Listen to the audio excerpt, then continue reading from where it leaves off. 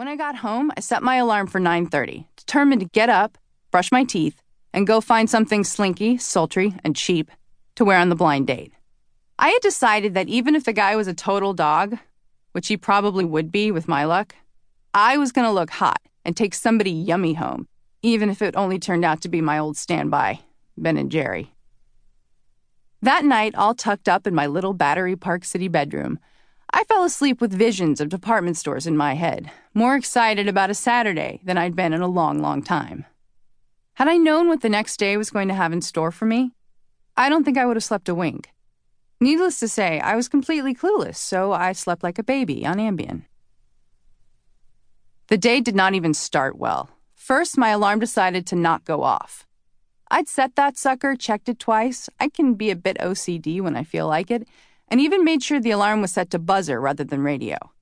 I knew it was going to have to be one of those screaming alarm-only mornings if I was going to make myself crawl out of bed at a quasi-reasonable hour, so I took, extra precaution. So, of course, no alarm meant no wakey-wakey on time, which in plain English meant that when I finally did get up, it was 1 in the afternoon. The next thing I discovered was that all the water from every tap in my apartment was boiling hot. The scalding water made it almost impossible to brush my teeth, let alone take a shower or wash my hair, so now I was stuck stinking my way into what was supposed to be a brilliant Barney shopping excursion day. Weird, but not unheard of.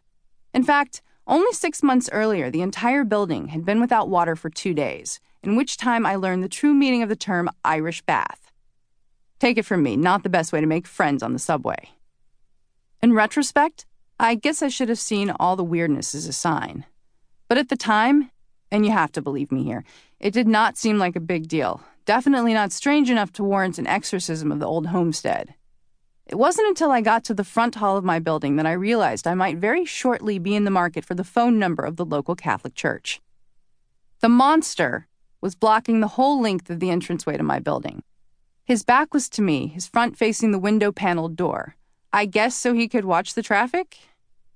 I say it was a he, but that was only a hypothesis.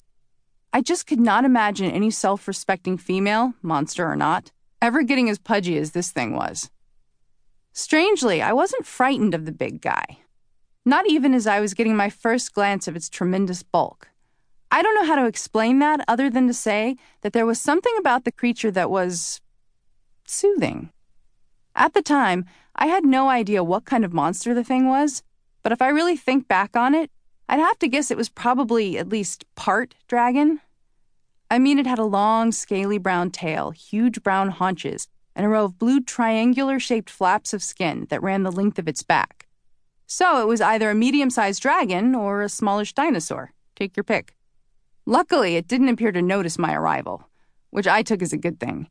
But I played it safe by standing still as a statue on the bottom step of the stairwell, trying not even to breathe if I could help it.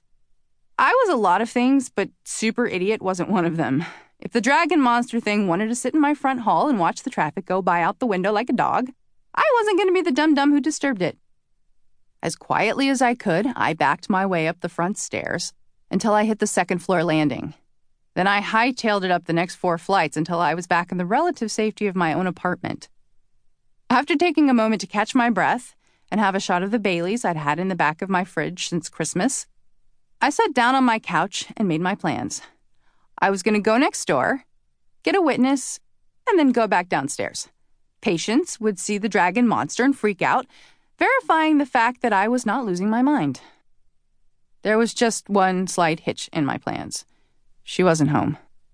I thought about knocking on some random person's door and trying to get them to go see the dragon monster with me, but I was too scared it might have gotten bored in the interim and left, which would have made me look like a real nutjob. So I put an ixnay on that one. After taking another calming sip of Bailey's, I did the only rational thing a person could do in my situation. I called animal control. "I'm making this complaint anonymously," I said tersely. "There's a big monster dog in my front entranceway, and I need you to send someone out to get it." The woman on the other end of the line kept asking me for my name, but I wasn't stupid. If I gave it to her, then everyone would know I was the weirdo caller, and I might actually end up in Bellevue before my blind date could save me. Finally, sick of her wheedling for more information, I blurted out the address and hung up.